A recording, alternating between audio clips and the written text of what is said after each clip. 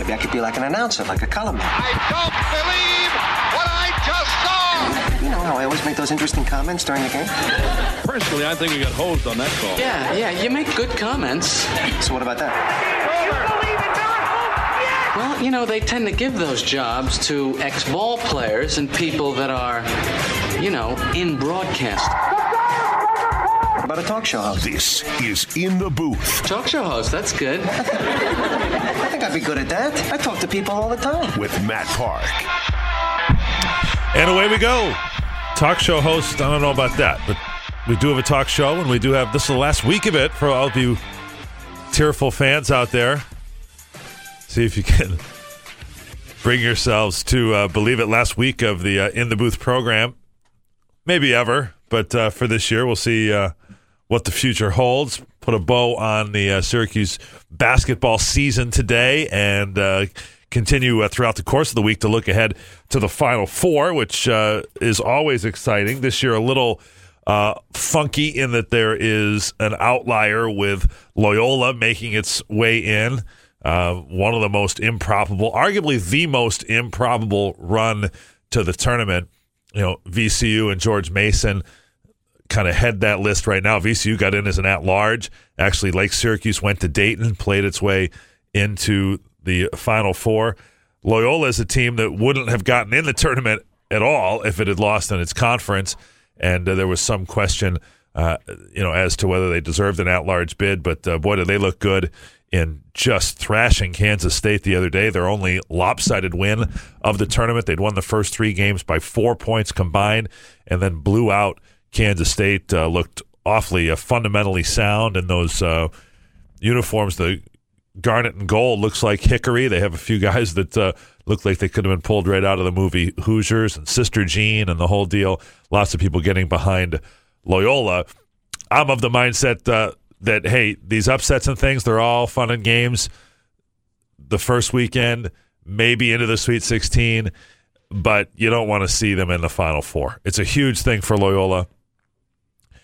They actually won the national championship in 1963, different era, of course, but very, very exciting for those people. Lots of good stuff going on about it. We hope to have a guest on later in the week to have a Chicago and Loyola point of view on all of that, but it cheats us a little bit, I think, but then maybe not. There's certainly a argument to be made about it's cool to have the little guys, and Syracuse having been to 2 recent Final Fours in the era now where these championships are treated kind of like the Super Bowl. They really are. The more I think about it, it's kind of cool for Loyola. Now, I think to an extent, if Michigan blows them out, which could happen on Saturday, maybe not. Maybe Loyola hangs in there. You kind of get cheated in terms of it being a little bit more of a competitive game. But I'm thinking about the last couple of times where Syracuse has been to the Final Four. That means there's going to be a hotel plastered with Loyola stuff for the first time ever. There's going to be a bus wrapped in Loyola's color scheme and that kind of deal. There's going to be extensive media coverage on these guys that you've never heard of or thought of. I don't care how big a basketball fan you are. You didn't watch not one Loyola regular season game. Not one. You probably couldn't have told me their nickname a week ago or name their coach or any of that stuff. But that's part of the thrill of the tournament. And let's not count them out just yet. It's a good collection of coaches, clearly. We're going to talk about that with Jim Satalin later, and I'm sure he'll agree, but rather have him say it than me say it. It seems like it's an all-good guy Final Four when it comes to the coaches here. Certainly Jay Wright and John Beilein, Villanova and Michigan, respectively, are universally respected. Jay Wright's done an awesome job in building his program to a perennial national title contender, and he's won one himself. John Beilein, the former Lemoyne coach, has just been extraordinary in the recent years, getting Michigan to where they are. He's viewed as one of the best offensive coaches in basketball. His son Pat could be on the move as well, so there's a couple of the items there. Porter Moser, I don't think people know very well at Loyola, but they know his mentor, Rick Majerus, and they know his story, fired at a couple of different spots and succeeding there. And then, of course, Bill Self, and all he does is win. So that's the Final Four with 3 named programs plus Loyola with the games in San Antonio this week. And we'll spend a lot of time on the show this week looking ahead to the Final Four. Sticking to your little guy argument there, if you look at the tournament besides Villanova, when multiple bid conferences played multiple bid conferences, those games were good. Yeah. You know, and I don't know if it's true or not, but it's kind of hard for a school to play to the level of a South Dakota State or you know what I'm saying? And those upsets happen, but look at Syracuse, for example. Every game was against a Power 5 school, and those games were all awesome. And Syracuse was an 11 seed, and that's because you've got quality players at an 11 seed when you get into that. Well, one of the things that we've talked about, just kind of the research in the games, this is kind of a little bit of a different tangent, maybe a discussion for another time, but Jim Boeheim has this extraordinary record, and I know Stephen North Syracuse came on the earlier show and laid it out. We talked about it a little bit on the Duke pregame show as well. He's now 7-2. Syracuse has only been a double-digit seed twice, and they're 7-2 when that's the case. Well, you have to have made some mistakes over the course of the season or underperformed to some degree to be a major conference program and be a 10 or 11 seed. And that's kind of what happened these last 2 times. But then you do have, in some cases, major talent and firepower and the ability and a Hall of Fame coach, et cetera. And so you're suited to overcome that. What Syracuse has been as a 10 and 11 seed of late is not what some other programs would be as a 10 or 11 seed and, kind of playing up, right? What Loyola is. They were an 11 as well, right? Mm-hmm. So, you would, over the course of the season, line up, or certainly as a program year to year, it's not even a contest, you would value Syracuse's program profile much more than that of Loyola. This year, I don't know. Head to head, I would like to think that Syracuse would win a 7-game series with relative ease against Loyola, but maybe not. I mean, they've got guys that have played together. They've played and executed at a very high level. They're an exceptional offensive team, clearly, and who knows? I mean, that's why they play the games. I think the prevailing comment that I've gotten from people since the season ended Friday night in Omaha is, what a ride. And to me, that's what we all sign up for. The whole thing is a ride from the start of the year to the end, the ups and downs, the various twists that a season can take. You get your hopes up over one thing, you get a setback here, you get an injury there, and then you watch how they react to it. And I think that's been a big part of the season. It absolutely was a tremendous ride. It makes you feel a whole lot better about the year when you get 3 NCAA tournament wins. And their lone loss was a game that clearly could have gone the other way against Duke. And if Duke gets one better bounce yesterday, they beat Kansas, and they're in the Final Four. So game of inches, Syracuse not that far off in what turned out to be a 23-14 season. That game of inches thing, too, is fun, and about what a ride it was. We went into Selection Sunday saying, man, if we had only just won 1 or 2 more games, this would be a totally different Selection Sunday. Whereas if they had won those 1 or 2 more games, you may have gone home in the round of 32. You may, may have run into an upset somewhere, and the way it fell this year was so much fun getting to the Sweet 16, beating. Well, it goes to the discussion we had a little bit last week about, would you rather have UMBC's season or Virginia's season? And as Coach Boeheim rightly points out, if you are a good program, good team and program are slightly different. But if you're a power program, the way you're measured is on the NCAA tournament. You expect to make it virtually every year. Syracuse, the sort of baseline expectation is really the Sweet 16, which is a very high bar. But that's what fans sort of plan on and expect. So anything short of that is disappointing, or certainly, let's say, the round of 32. You want to be in the tournament, you want to win a game, and Syracuse has done that with pretty great regularity. At least they've won when they've been in the tournament, let's put it that way. had this, let's say this team had beaten Notre Dame during the year or had won at Wake Forest and was safer in terms of the bubble, 2 games better record in the regular season, and then 2 games better in the conference. Now you're 10-8 in the league. Well, you're in the tournament. You're not in the bubble. You're in the tournament.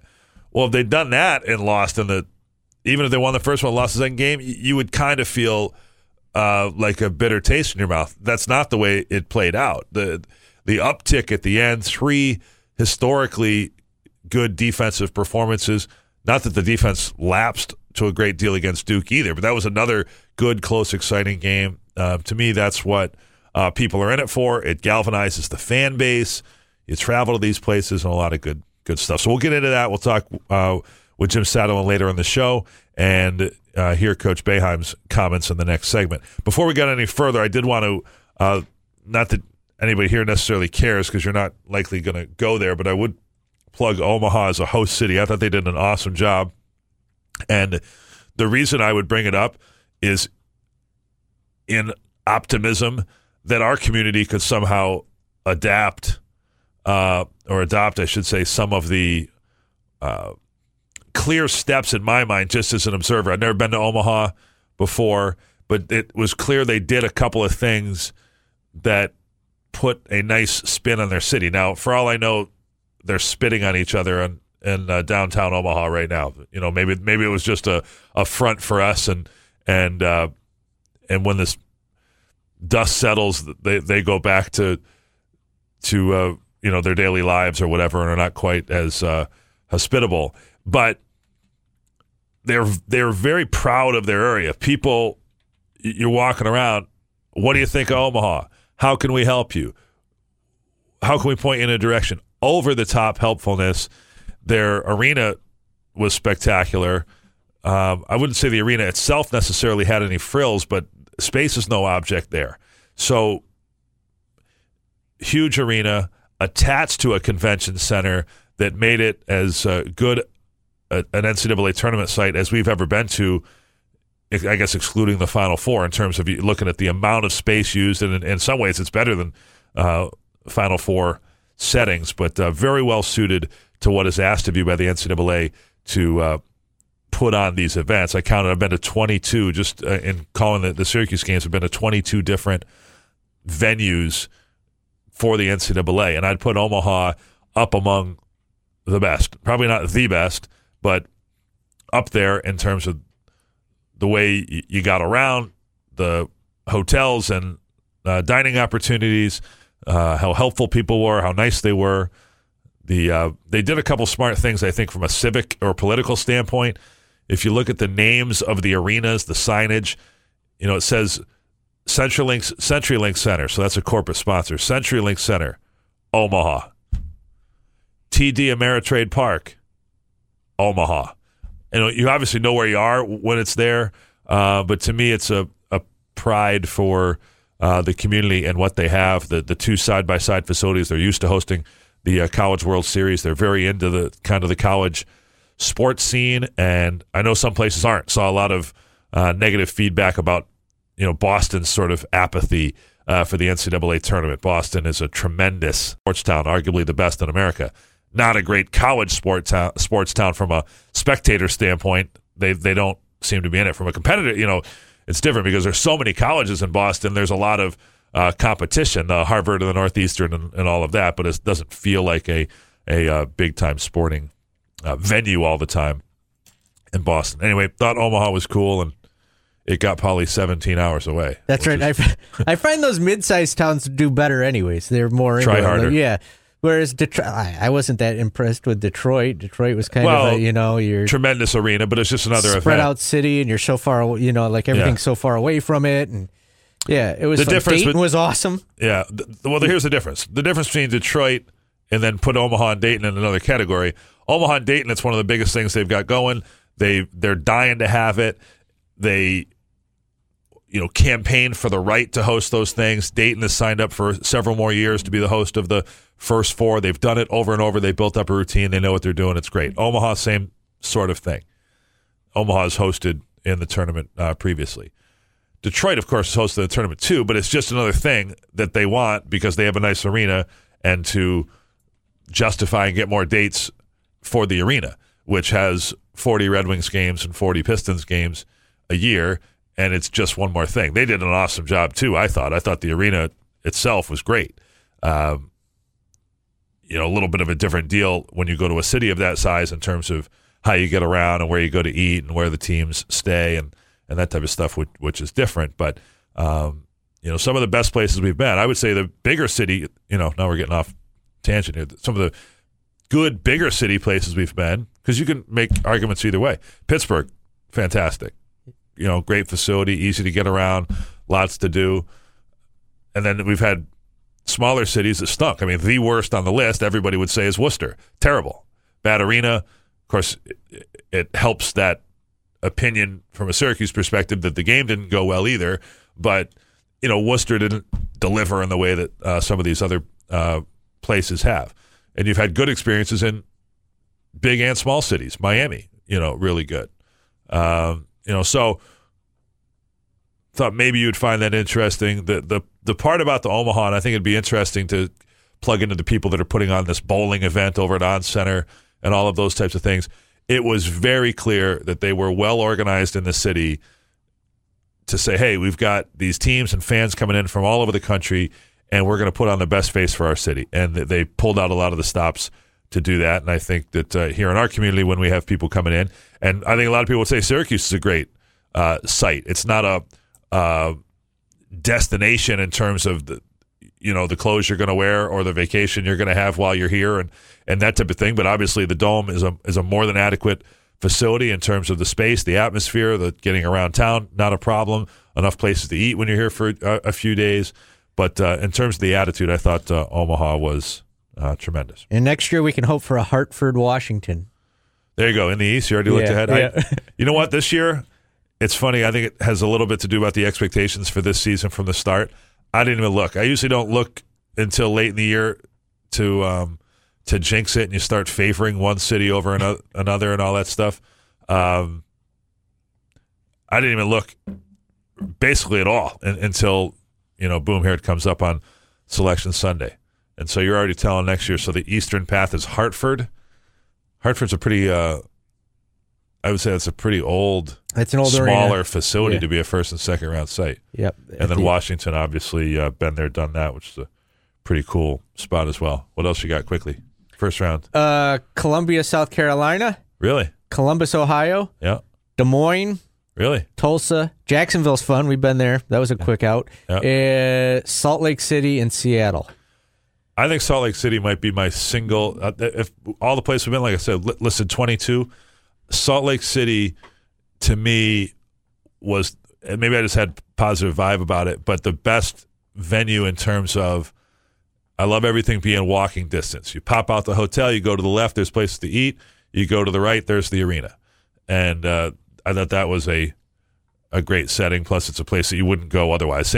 Omaha's in that category, too. Regionals would be D.C., Kansas City. Sprint Center's nice. We've seen that. Yep. Louisville, Yum Center's as good as it gets. Kansas City would be spectacular. Louisville. And Anaheim for the Honda Center. Okay. Well, that's good. That's one way of saying one of the things we'll talk about this year is looking ahead to next. And the Orange figure to have a very talented roster a year from now, plus all these guys that got the experience going through the bumps and bruises of this 2018 season, a 23-14 campaign. Got a couple of Coach Boeheim's comments on that when we continue. Jim Satalin, our IMG Sports Network analyst, later in the show as well. You're listening to In the Booth, brought to you by Burdick Toyota and CH Insurance on ESPN Radio Syracuse. NCAA tournament coverage is brought to you by IBEW Nika, CNS Companies, and Burdick Lexus on ESPN Radio 97.7 and 100.1. This is In the Booth with Matt Park. Coming into this game, Duke was playing at a tremendously high level. We knew we had our work cut out for us, and we had to play better offensively than we did in the first game. We started out playing as well offensively as we have in a long time. We hit a little dead spot in the end of the first half that we just couldn't quite come back from. These guys have incredible end of the year. I've never been any more proud of a team for what they've done in this last 10 days to go and play in that first game and be able to get that, and then to beat TCU and Michigan State. These guys have a tremendous amount of courage. Nothing phases them. Tonight, things weren't going our way for a long time, but they just kept coming back. Orange head coach Jim Boeheim on his team's performance against Duke. Syracuse had the bowling tournament going there, went up the ladder because the seeding held opposite Syracuse all the way through, with obviously Arizona State, but then TCU and Michigan State, Duke, and it would have been Kansas. You're climbing up the ladder in seeding and getting to better and better teams as it went along, and it could well have been seeds 3, 2, and 1 if they had made it all the way through, and they were game every time. The very fact that the Duke game hinged on a couple of things here and there, missed opportunities either side or capitalized opportunities in Duke's case, had a lot to say for how competitive this team was, and among the reasons people enjoyed the season. We'll get back to Coach Boeheim's comments in a moment, but now to the phone, and Steve in North Syracuse is on the line. Hi, Steve. Hi, Matt. I wanted to ask you a couple things about the TV broadcast. Obviously, you didn't see the TV broadcast. I didn't hear it either because I always listen to you and Jim. I appreciate it. But there were complaints about Jim Nance's pronunciation of the names of Syracuse players, and then after the game, I did tune into the post-game show, and I was amazed to see Kenny Smith analyze the game by saying that Syracuse's problem was they were running a 3-guard offense, and Duke was getting all those alley-oops over the head of the 3rd guard. I wonder if you have any idea who the 3rd guard might have been? Brissett, I guess. I don't understand that. I mean, first of all, you could argue they run a 3-guard offense, but they don't play a 3-guard defense. No. And Brissett, is not a guard by any stretch, other than he does play around the perimeter on the offensive end, but I wouldn't call him a guard. Yeah. Anyway, with the Jim Nance thing, finally he did correct himself halfway through. But how difficult is it for an announcer to get the pronunciation of names straight with a team that he's not familiar with? I'm going to try to handle this one delicately, if you allow me to, Steve. Mm-hmm. It's your show. Couple things at play there. Jim Nance is not a big talker. Like most of the television people, not all, many are going to come around to the local radio people and talk to them. Jim Nance doesn't do that. In his defense, he does have extensive access and conversations with people, and I'm sure that was gone over. I'm sure he was told how to say it by someone in particular that I don't think knows how to pronounce the names. So that's as far as I'll go. But I think it was probably corrected on the fly there, and I will say this year in particular was the toughest for pronunciations, and there's a couple things that were a little squirrely about it. If I can go inside baseball, I don't think anybody really probably cares about this. This is the only year that I've worked here, or anywhere for that matter, where I had fans emailing me and tweeting me that I was saying the names wrong. I like to think that I do my homework when it comes to that stuff. I did make adjustments early in the year when I started to get a little more information and a little more access to the guys and talk it out. So that's one thing. But I also think because of that age, first of all, they're not super particular. They're not going to correct you if you're wrong. They're a little bit back and forth, right? So Pascal Chukwu, right? So over the course of the season, I kind of diminished the W on that because if you watch the video he did with Donna Datota preseason, he doesn't use the W at all. He says Pascal Chukwu. On his Meet the Team video that we taped for the video board in the Dome, there's a little more of the W there. I think the one that gets people is Marek Dolezaj. That's the one that, to my understanding, was botched by Jim Nance in the game, the game broadcast. That's not an easy one to say or to interpret, and he's not going to go up to the. He could, I suppose, but he didn't go up to the player himself to ask. In Marek's case, I stood right in front of him, in the first part of the season. Hey, am I getting this right? And he, he nodded, and we went on from there. But there are some materials there's some discrepancies, let's say, and I think Nance went with the discrepancy. Have we figured out if it's Sidibe or Sidibe yet? Too. That was another. Well, one. That's one. I mean, if you really watch, and we've got Boeheim on tape saying his name, and they sound a bunch of different ways, and I saw Boeheim at the top 100 camp before he ever came to Syracuse. When we were calling him, going with Sidibe then, and we've kept it Sidibe here. And I love Donna. You watch the video. Boeheim says his name, and Donna says Sidibe. That's very majestic. Well, that's not what he said. And I think people are then reacting like that his name is Sidibe, not because Boeheim said it, but because Donna said it. And so I thought, I've talked to a lot of my counterparts at different schools and, some of the national guys, because we all go over this type of stuff before the game. Just it's part of the routine. And most people felt that video that Syracuse.com did, and God bless them for the effort, was it hurt as much as it helped, because there's a little confusion in there in terms of trying to interpret some of the names and to say them properly. So, this was a tough year with that. We all want to get it right. Trust me. There are a few people that are lazy and don't go through the effort of asking or trying to figure it out.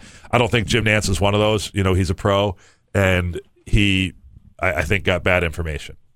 Well, there's a virtue to being called Matt Park. There's only one way to Well, that's right. Well, trust me, I get plenty of marks and and other things too. And you don't want to say my last name backwards, then you can really run into some trouble. But I appreciate your pointing it out. I think the world will go on, and Jim Nance will be just fine. And maybe they'll get it straight by next year. That's right. Yep. Your name gets pluralized. That's a very, very common thing. Thank you, Steve, for the call. And hopefully we'll hear from Steve before the week's out. But if we don't, we thank Steve for calling on a regular basis on the show. We'll be done with the show here by the end of the week. But this year was the toughest I can ever remember with the names. Over time, we haven't had really too many that have been difficult here. Football, basketball, etc. We've had a few back and forths and guys that change over time for one reason or another. Christophe Angenat, but that was tough. I heard anymore now you can't make a mistake and people not recognize it. And I'm just going to say, I'll say this in Jim Nance's defense. I know he had to have gone through the steps that any of us would to get the pronunciation. And in this case, there's a little miscommunication. And it was fixed, and life will go on, and he's a pro and will continue to be. All right, back with more as we continue. A quick segment with Joe Salzone and then Jim Satalin coming up to wrap the season and look ahead to the Final Four. That's all as we roll on in the booth on ESPN Radio Syracuse. Live from the DBOffers.com, powered by Drivers Village Studio. This is ESPN Radio. 97.7 FM Syracuse. And 100.1 FM Oswego. Do we care? Interesting. I doubt it. No, wait, the other thing. Tedious. But we will do this segment anyway. Don't care anymore. Here's Joe Salzone. After an awkward exchange with Dana Jacobson of CBS, Florida State head coach Leonard Hamilton says he could have handled that post-game interview on Saturday much better. Take me through the final seconds of this game. Why didn't you guys foul? What are you talking about? Down the stretch there, at the end of the game, the final seconds, 11 seconds left on the clock. Do you think that the game came down to the final seconds of the game? I'm asking you, though, why that decision in the final seconds of the game? The game was over. Hamilton released a statement Sunday saying the drama and emotion of sports makes for compelling TV, but not always for level-headed interviews. Yeah, a lot going on there, not the least of which is that I think people will say about Leonard Hamilton is a tremendous recruiter and not a great game coach. They weren't in the game. Probably should have continued to play it out there in the final seconds, and obviously that didn't go well. Dana Jacobson is receiving a lot of credit from the journalism geek community for, quote, asking the tough question. But the whole thing, everybody kind of looked a little awkward for sure. The White Sox rehiring a former groundskeeper who spent over 2 decades in prison for a crime that he did not commit. Nevis Coleman was released last year after DNA evidence proved his innocence. The team says they're happy justice was carried out. Yeah, incredible. Obviously a hardworking guy to be a groundskeeper. Men or women who do that for Major League Baseball teams and minor league baseball teams across the country bust their butt. And this guy just wanted to be back, and I can't imagine what that would be like. A sheriff's deputy says Punxsutawney Phil is wanted for fake news. Last month, the groundhog predicted 6 more weeks of winter. That ended last week, but a spring storm dumped a bunch of snow in the Northeast. The groundhog is wanted for, quote, deception. Yeah, probably not leaning on the most scientific way to determine the weather there. Let's cut Punxsutawney Phil some slack. Have you ever been to Punxsutawney? I have. It's everything you would imagine it to be, and less. Dewey Care is brought to you by Cam's Pizzeria. Cam's, love it for a slice. It's kind of the title of your autobiography, too. So. I was going to ask what his accuracy rate is. I'll come back. When we come back, I'll try and have that. Can't wait for that. Back with Jim Satalin next as we continue in the booth on ESPN Radio Syracuse. This is In the Booth with Matt Park. Back in the booth, brought to you by Burdick Toyota and CH Insurance. Last week of the show for this year, and we thought it would be fitting to kick off the week, wrapping up the season, looking ahead to the Final Four with our friend Jim Satalin. And so that's good to have you on with us, and a fun ride we had, my friend. Yeah, thank you, Matthew. It was I don't even want to say it was a little short, that we wish we were playing next week. We certainly do, but it was a terrific year for Syracuse, and they surprised a lot of people around the country, and not the least of which is me, quite frankly. I think by going as far as they did in the NCAA. It was a terrific year. I'm texting with our friend from University of Virginia as we speak here, and during the break, he's like, "Well, would you rather have Virginia's season or Syracuse's season?" And honestly, I have a hard time. I have a hard time answering that and leaning hard one way or the other. They're both beautiful and flawed in their own ways, and I don't know if you have a take on it, but the bottom line is you don't get to choose. We're all along for the ride here, and for Syracuse, it was a season that could have ended in a much less glorious way. I think there were times where you're bracing for not being in the tournament at all, certainly, and maybe even worse than that, and it's just amazing the power of the tournament. It's also the most recent thing, right? So the high that we all kind of feel on, having the team win 3 tournament games, it just feels like it outweighs Virginia's winning 30 games for the year. Yeah, it does, and that's probably a shame. Jim Boeheim said that a few times in his press conferences out there at the tournament, that it's all what you do in the NCAA tournament. That's all people remember. They don't remember anything else, or they look at it in a negative way if you're not in the tournament and so on. And I'm sure that this was a terrible blow for Virginia, who was clearly the best team in the country for the last month and a half of the season, probably. And to get upset right off the bat is going to be tough to stomach for them. But they've had a fabulous year. It's a great coach, great players. Just was one of those days. But you look at Syracuse, and it was an up and down ride all year long. And for anybody to say that they knew that Syracuse was going to get in the tournament, I would question whether or not they're really telling the truth on that one. And so they got in. They did exactly what they had to do. They got lucky. Lucky, it's not the right word. They got fortunate the first round against Arizona State, when they had a wide-open 3 to win the game at the end. Their best shooter probably missed it. Syracuse advances, and then their defense just took over the whole tournament. And then watching that game yesterday with Duke and Kansas, you could really get the sense or the feeling anyway, especially if you were there and watched it, that Syracuse would have been right in that game too. Had they somehow squeezed out against Duke, they would have been right there with Kansas. And, so that kind of gives you an idea of where they came this year, not only individually but from collectively as a team. They've improved tremendously from November, whatever their first exhibition game was, until March 23rd. So it was a fabulous year. That said, I think you can tell that the best teams are just that little bit of a notch above, and we can get to that in a second. As we transition into what's next for Syracuse, Coach, right before I saw you at breakfast on whatever that was, Saturday morning coming home, I saw Elijah Hughes, and I said, you know what? You're on the team now. Here you go. Today's the first day of next season, and he seemed to have a smile and feel like, hey, it's go time, and that's just one little piece of it. Obviously, the other guys, are the biggest question right now. What is it in your mind? Is it a complete no-brainer for Battle and Brissett to go through the draft process? It absolutely is, and I would even honestly, they probably wouldn't take 3, but I would even say to Frank Howard, go ahead, go see. Not that he's going to leave early, but to see what he has to work on, what kind of part of his game does he really have to improve, and so on. So, but I don't think there's any question that Brissett and Battle have to go there.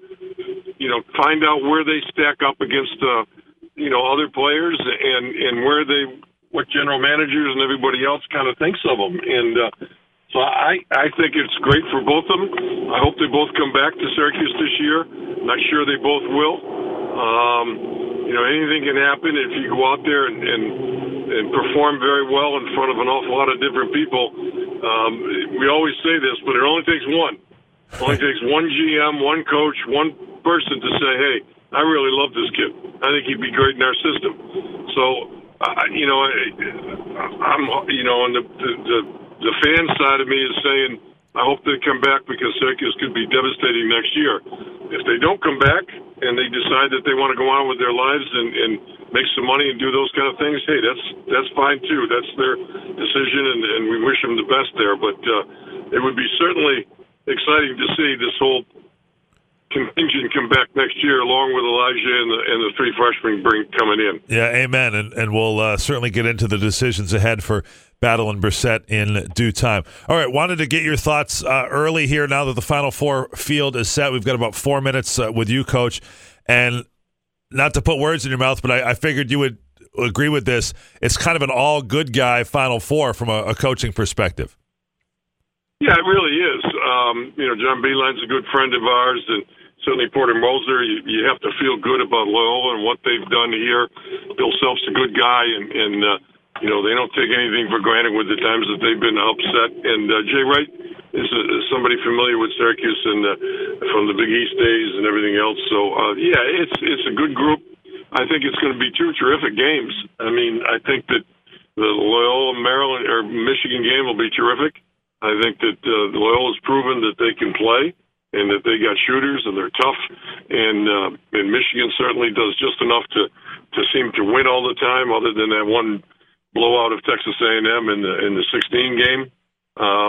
In Kansas, Villanova's the 2 quote-unquote heavyweights that'll be going against each other, and 2 1 seeds playing, and that should be a terrific game. And as last night's game seemed like it was almost a national championship game with Duke and Kansas, and this will be a really fun Final Four. And the one part of me really roots hard for Loyola. I'd love to see them do something that hasn't been done in so long, and get a small Catholic school like that to come in and do something that would be really neat. But Michigan's going to have a lot to say about that, that's for sure. On Easter weekend for Sister Jean down in San Antonio, and you've always told me we're going to have PJ Carlissimo on the show tomorrow, former Spurs assistant coach, but I think you've always said that San Antonio is the best site for the Final Four, huh? It was absolutely the best mat that I've ever been to, and I've been, probably the last 20 years or so, and it was absolutely the best site. The people were great. The weather is always fabulous. They got that nice little river walk there that everybody goes. All the hotels are real close. You can walk to the arena. There's nothing negative about it. So I was just disappointed when they didn't bring it back there, 8 or 9 years ago.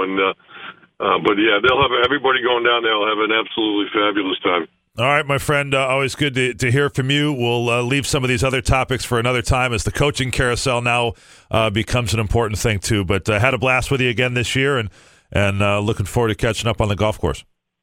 Yeah, I hope so, Matt. Thanks. You were a great mentor to me here on on the airways for the last 5 or 6 years. Thank you. Well, I appreciate it. Jim Satalin, he's the best, and get his final words on the season as we look back at the season that was, ahead to what might be next, and preview the Final Four this week on the show. But looking forward to talking with PJ Carlesimo tomorrow. He had the games in Boston on the weekend, also had the games in Detroit prior to that, so he saw some of Syracuse. We'll get his final statement, I guess, on the season, and maybe what he thinks of some of the coaching movement, Danny Hurley to Connecticut, and some of these others that may have ripple effects that might include some names that we're a little more familiar with around here. Vince Tyra was named as the official athletic director at Louisville today. They took away his acting or interim title, whatever it may have been before, weathered the storm there, and that will only continue for the University of Louisville. So we thank everybody for taking part in the program today. More to come throughout the course of the week as we look ahead to the Final Four. For Paulie Sibilia and Joe Salzone, I'm Matt Park saying so long. You've been listening to In the Booth right here on ESPN Radio Syracuse.